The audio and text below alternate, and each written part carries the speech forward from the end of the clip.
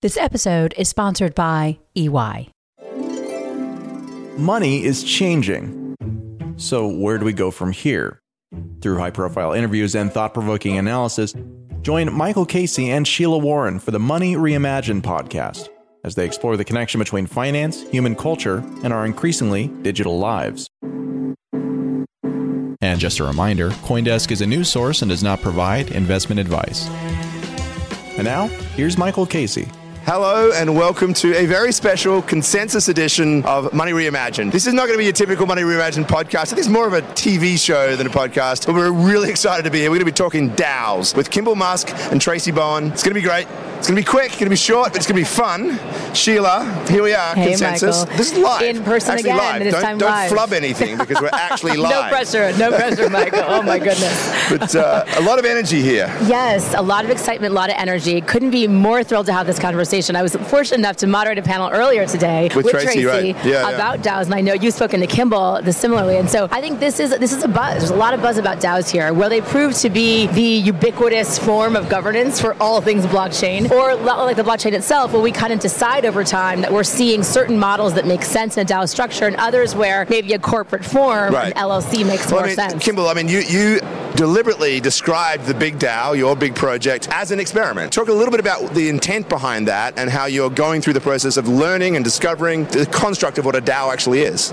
Yeah, so Big Green DAO, you can find it at dao.biggreen.org, is an experiment in decentralizing philanthropic giving, decentralizing accountability of philanthropic giving, and we're focused on food justice in America. Big Green 501c3 has been around since 2010.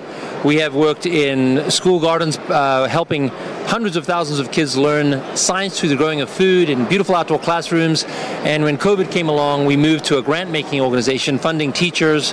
That continues to be what we do, but about a year and a half ago, I started to really dig in on Web3 and blockchain and DAOs, and thought that wouldn't it be great if we could leverage the knowledge of the front lines of food justice, the nonprofits that are rock stars in America, helping tough neighborhoods help them grow food. For us, we believe growing food changes lives. It improves your nutrition security, improves your mental health, gets you out in nature.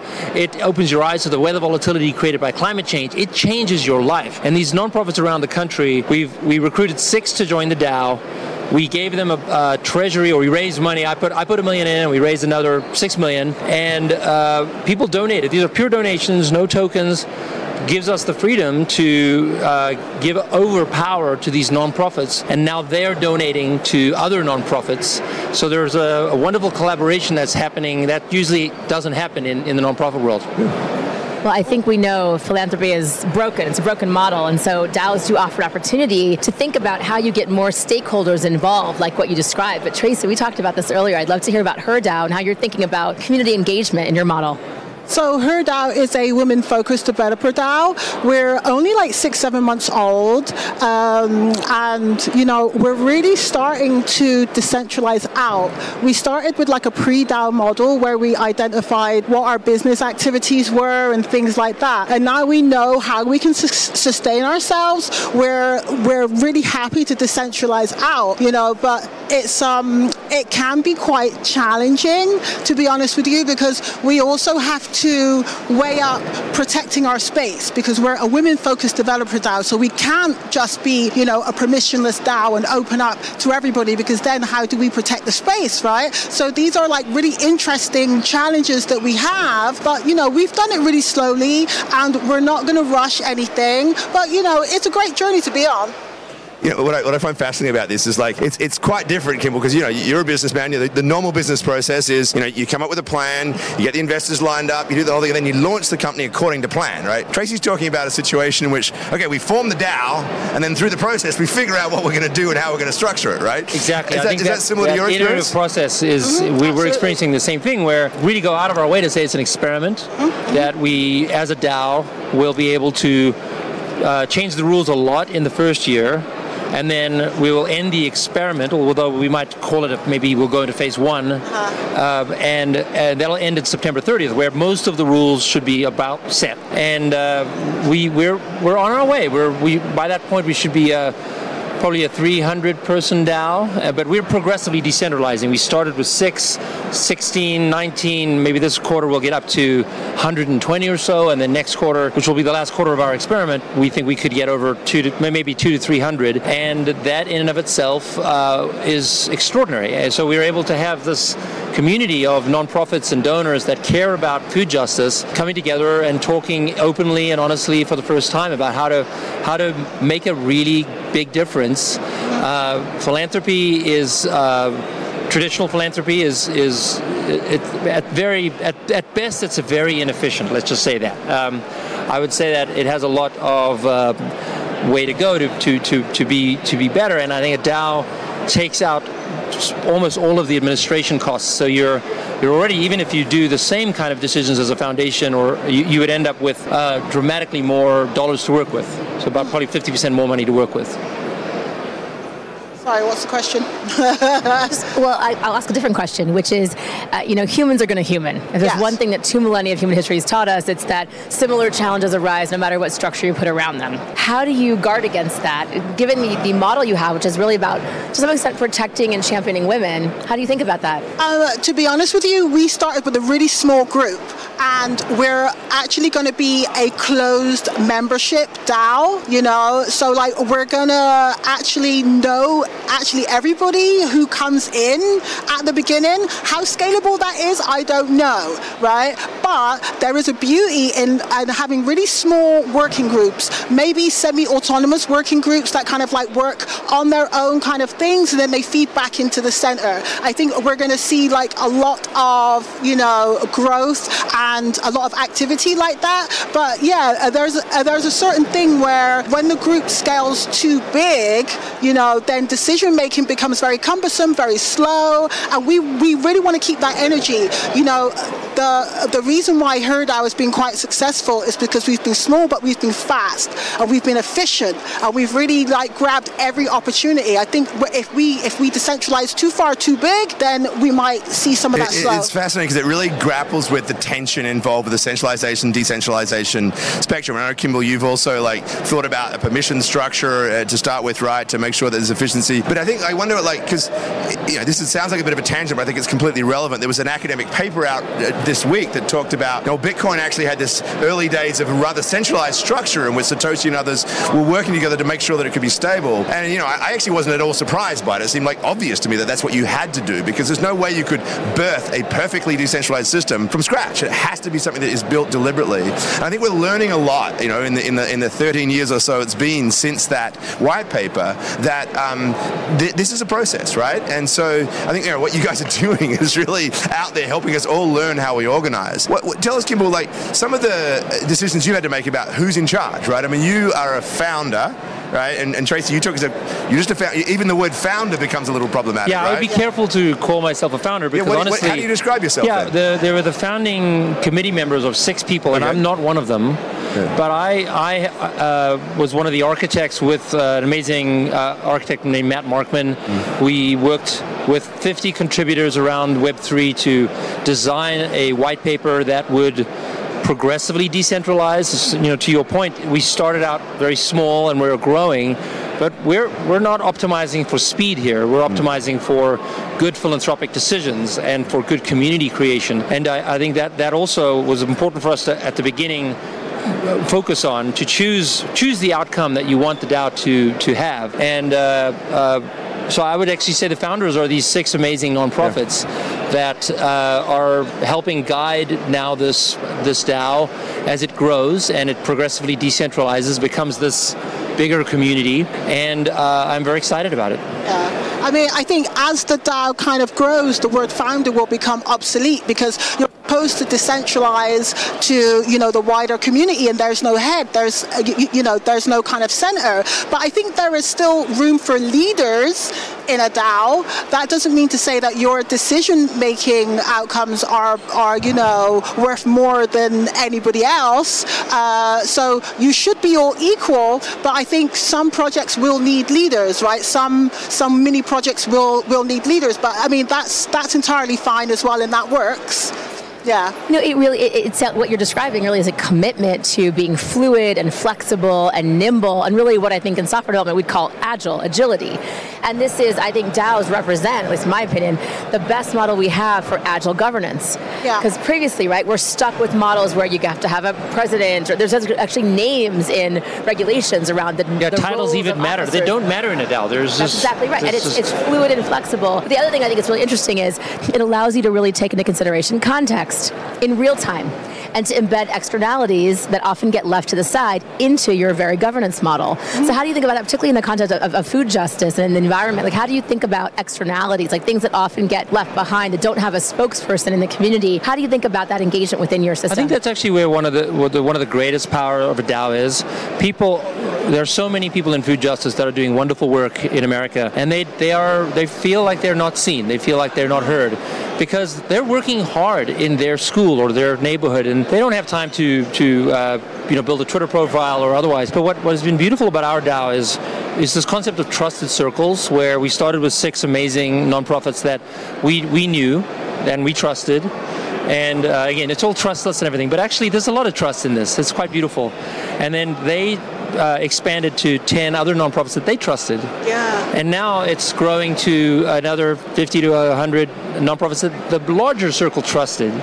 And that is enabling people who are normally not seen, not heard, to be, in fact, invited in and join the community. Don't just join it because you're going to receive some funding, but also join it because you'll have a voice to where the funding goes next. And it's really been one of the most beautiful things about it. Yeah, I think that's kind of been one of our focuses, has been the way we kind of reach out to, it's kind of like an equitable outreach. I think that's been one of our main focuses, about how do we meet those people who don't have access to this space, and that's really been something that we're really, really, really, really focused on. Maybe, Tracey, nail down why you feel like a DAO is important specifically for the goals of inclusion and diversity. I mean, how is this structure different from a charity, some other foundation? I think with a DAO, you get that kind of decentralization. People feel a certain amount of ownership with a DAO. People feel a certain amount of freedom with a DAO that you don't really get in a traditional corporation, even if it's a non-profit, right? Because there's always this hierarchical structure. So you kind of get this thing where people are more energized, because they think they have ownership and they think they have freedom. And I think you just get better outcomes when people are happy.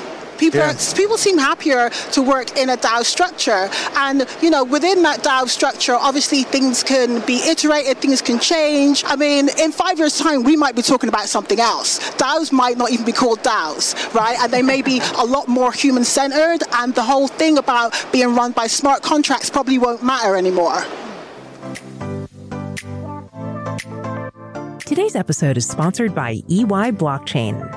As businesses prepare for the token economy, EY is committed to building a better working world and connecting global business ecosystems on the public Ethereum blockchain.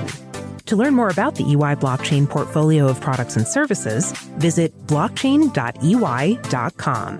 That's blockchain.ey.com. Really interesting. I think one of the things I love about this is just, again, that agility and flexibility. In philanthropy, a big issue is what's called constituent feedback, and basically the lack thereof, right? So oftentimes a philanthropy will give money to a nonprofit and not have any connection to the community that's being served. And so what I really love about both of your models is you're thinking all the way to that recipient or that end user, if you will, if you want to think about software parlance. How do you bring them into the community? How do you make them an active part of the community? And I think that what we're really talking about is embedding accountability into your structure, right? Yeah. So everyone there is accountable to everyone else. Is that something you talk about? It's decentralized accountability, and I think people think about decentralized governance in so many ways, but it's not said often enough that you can decentralize accountability as well. Because when you have to centralize it, for example, in a non-profit world, that means you have to provide a 50-page report that takes an enormous amount of resources on your side, and frankly, you're not even sure if the foundation or the donor reads it.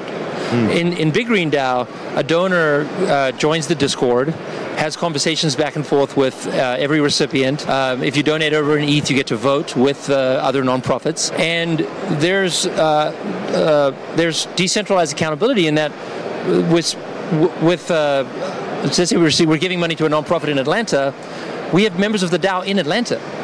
that can speak to exactly what's going on locally, you've never been able to do that before. And I think that is going to be one of the most surprising benefits of a DAO. Yeah, I mean, it's like, sorry, Tracey, Ostrom's 8 principles, I think she talks about, monitoring as being the one thing that's really, really important for a DAO, right? So, like, if you don't have that, then what have you got, to be honest with you? So, yeah, it speaks to accountability in that sense. Yeah, like I've been thinking here as well about something you were saying before, Tracey, about how people feel like they have ownership, right? I think this is actually a really interesting moment in terms of not just DAOs, but also these NFT communities that are arising as well. This notion that maybe the killer app, in some respects, of crypto is not just things like smart contracts and sort of the governance capabilities that the technology provides, but the simple fact that people do feel as if they can belong to something and pick and choose, right? That this is something I care about and that's something I care about, and I have some ownership of those different things. It's not structured up through some massive hierarchy. It is something I can pick and choose. Yeah. So, I mean, Kimbal, from York, because you really do you're seeing this not just as a way to resolve food security, you do see this, I believe, as a model for philanthropy going forward. Do you have a vision for how it all evolves? Yeah, I've gotten many foundations reach out to me to copy the model, other philanthropic projects to learn from us. What is so wonderful about Web3 is the answer is yes. And it's written in a white paper and it's written in a smart contract. Copy everything word for word or change anything you want. Learn from us. We have foundations that are actually joining as donors to Big Green DAO so they can learn, so when they form their DAO, they will be able to leverage that. I think that the superpower of Web3 is community. Everyone talks about it in many ways, and I do think there are many values of Web3, but the superpower is community. But there are a lot of DAOs out there, right? And there's also stories about people all starting to have fights within them because some people are getting more payouts and others are not, and so forth. We're still early, right? I mean, there's a lot of hype. There's a lot of things. I mean, do you worry at all that like there's going to be some big major collapse and some fraud and all these things that's going to set us back on this road? Not really, because that happens all the time. I mean, welcome to crypto, right? There's a Black Swan event like twice a year. No, it never happens. Never ever happens, Tracey. What planet are you living on? So, I think if you're in this space for any amount of time, you're kind of used to these catastrophic things happening. But that's not really going to affect DAO working, If anything, we're going to see DAOs evolve, as I said, into a more human-centered thing where it will really work to, and center on human collaboration. And this is what we need to be centering on. Maybe not the technology so much, I think that's fascinating. I mean, I think that the trajectory here, of course, is in parallel with the technology, though, right?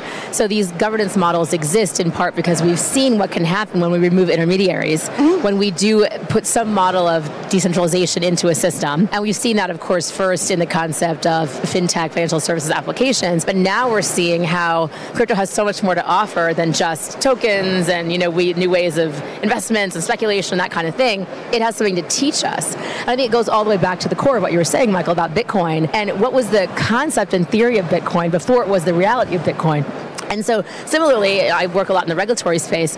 It's interesting to see, can our regulatory model be similarly agile, right? Can we learn from the agility of DAOs and the models that we see there? Can we learn from the path that projects go through, where they do begin with 6 nonprofits or with a handful of people who come together with a vision, and their deliberate intention is to open that space and to hold that space so more and more people can come in, and then gradually themselves, it's such a low ego thing you got to have, right? You really have to you're right. You really have to put your ego aside. By the way, every nonprofit we work with in the DAO believes they're doing wonderful things because they're not doing it for the money. They're doing it because they really do believe they're making a difference. And so they have to actually change the way they think. They have to say, oh, wait a minute, someone else is making a difference as well. I'm going to help provide funding to together, them, right? Yeah. And I'm going to do it in collaboration with other nonprofits. That also, this is not self-serving. There's no way while you're a voting member of the DAO, you cannot give money to yourself. So you're only joining so that you can collaborate to give money to others. And it is about there's a lot of it about putting your ego aside and saying, let's go do good things together. And I really do believe that if Big Green DAO does good things, the engine will continue to grow. Tracey, I've been thinking about this concept of like putting your ego aside and this collaborative approach. I was thinking of the fact that you're also here involved with our Web3-a-thon that Tracey Wong from Cradle is putting on. Yeah. And it's the thing that's really interesting about it is I think it's built around this idea of collaboration. It's a multi-chain thing. We've got multiple chains that are sponsoring it, which in itself is quite unique, right? It's typically one chain wants all the developers to build on their chain. Our possibility is this. But how do you think sort of some of the ideas of DAOs and that concept feed into something like a hackathon, which is built around the concept of a competition, right? It's typically, the traditional hackathon is one in which the winner gets all, right? It's built around that idea of competition building the fastest and best thing. Yeah. But really we're sort of trying to think of collaborathons almost. Yeah, I think Trisha Wang has done an amazing job with this hackathon, because they've really centered on the fact of making it hyper-local, about bringing in the local community, about bringing in more underrepresented people. So, they're moving on the traditional concept of the hackathon and like making it speak to local issues. So like maybe more people will be hacking on local issues and what Web3 can do for the people of Austin. And when Trisha and Lauren and I co-founded Cradle, the entire premise of this was to say, where are these folks in these conversations, right? So even in an economy that was predicated on learning from the sharing economy experiments that happened, right? Learning from decentralized technology, learning from the mistakes that have happened in Web 2 and in legacy financial institutions. Nevertheless, we still were not embedding true inclusion into we didn't see it anywhere. Exactly. We saw it in very isolated instances of very hyper-local projects. So again, encourage everyone to pay attention to the Web3-a-thon. It's going to be a year-long process of all these different kinds of experiments that are going to happen in different places to say, how do we empower people? And so I want to kind of talk about that concept and end on that, which is, how do we think about empowerment and agency in these systems? We talked about this a little bit. We talked about agility, flexibility, inclusion, but fundamentally, I think that really comes down to, by disempowering ourselves, whether we're at the beginning of the creation of a DAO, or whether we are seen as having authority that we don't even want to have over the long term, right? How do we use that to empower others? And what are the steps, like process-wise, what are the things that you are thinking about in the earlier phases and in your early phase, where you are deliberately trying to empower others to either step up and start a project or engage with this in some fashion? What does that look like in your models? I think it's a great exercise we're going through to, first of all, I had to choose to give up all power. So when we started, we gave power to the 6 nonprofits, and that was a visceral feeling of something I wasn't used to, where I'm used to be CEO, command and control. I'm really going to give all the control over, and I had to feel that in my body, and there's a coach there to help, but I don't no voting rights. And then back in April of last month, I guess, a couple months ago, they gave me a vote, and they didn't have to. And I was like, oh wow, I'm now one of 19 voters. And by doing that, they had to empower me and had to lose some of their own power, because every vote they give out means that they're diluted in their power. And that exercise, it gives me goosebumps. It's so beautiful. People are excited about it. They are having honest debates about it as well. And this quarter will add maybe another 100 members. And that means that every person who was part of it, including myself now as a voter, I'm going to have considerably less voting power next quarter. And it's kind of fun, and you get to have that conversation, and because you can't take people's rights away, the conversation is very honest and raw about these folks have been underserved. These folks have not been seen, and they're very frustrated. And now they are joining, and they get power, but now they have to give it away, and they're giving it away as well to people who have not been seen either, and also have felt underserved. And so it's really beautiful. So the question we ask is what does that person need? We always ask what they need, because we always want to bring people into Web3, but maybe they don't have a computer, maybe they don't, even have a home either. So we just want to always look at the equitable kind of, things around the lack of access. So, I think it's important to have that conversation when you try and help someone and when you bring them in. So, that's basically been our approach from the start. Yeah, and Trish and I, this is build with, not for. Yeah. Right? So it's this idea that you are in community from the very beginning, and you have to be mindful of your role in that community that evolves over time. Yeah. And you're constantly earning a place And in you're the nurturing the community. As an early member, as a member joining today, you're always nurturing the community. Yeah. I mean, I think we're going to have to wrap up pretty quickly here. This has been a fascinating conversation. I suppose one of my big takeaways is I feel like as you guys talk about this process of discovery about what it is and the giving up of rights and the figuring it all out together, it makes me always think of like the founding fathers almost, right? Like what were you doing is sitting there trying to figure out what the Constitution looked like. And I mean, I know that seems like an extreme, maybe hype-driven way to describe things, but I really believe there's something quite fundamental to that constitutional creation that's going on, right? We're really figuring out how do we actually govern ourselves in a way that respects, to your point, Tracey, what everybody needs, what their respects are, what's going to function in the collective good of everybody. So, listen, Godspeed to you both. Yeah, because this is important work. I do need to say the last call for applications to be a non-profit to receive funding is Sunday evening. So if you're a free justice non-profit, go to DAO.biggreen.org and apply to join our DAO. Do you have a CTA as well? Yeah, I'm going to say that I'm building a hackathon platform with gender parity absolutely embedded in the model, right? So no more are we going to have these kind of things where you don't have gender parity in a hackathon. It's going to be right here. It's called Her Hacks, and it's coming. Very cool. All right. So that's it, Sheila, I'm afraid. Yeah. This very special edition of Money Reimagined. Thank you very much for having us. Come back next week for a rather slightly more normal version of Money Reimagined. Kimbal Musk from Big Green DAO, Tracey Bowen from her DAO, my wonderful co-host Sheila Warren. Thank you so much. That's all we have time for. Bye-bye. Bye for now.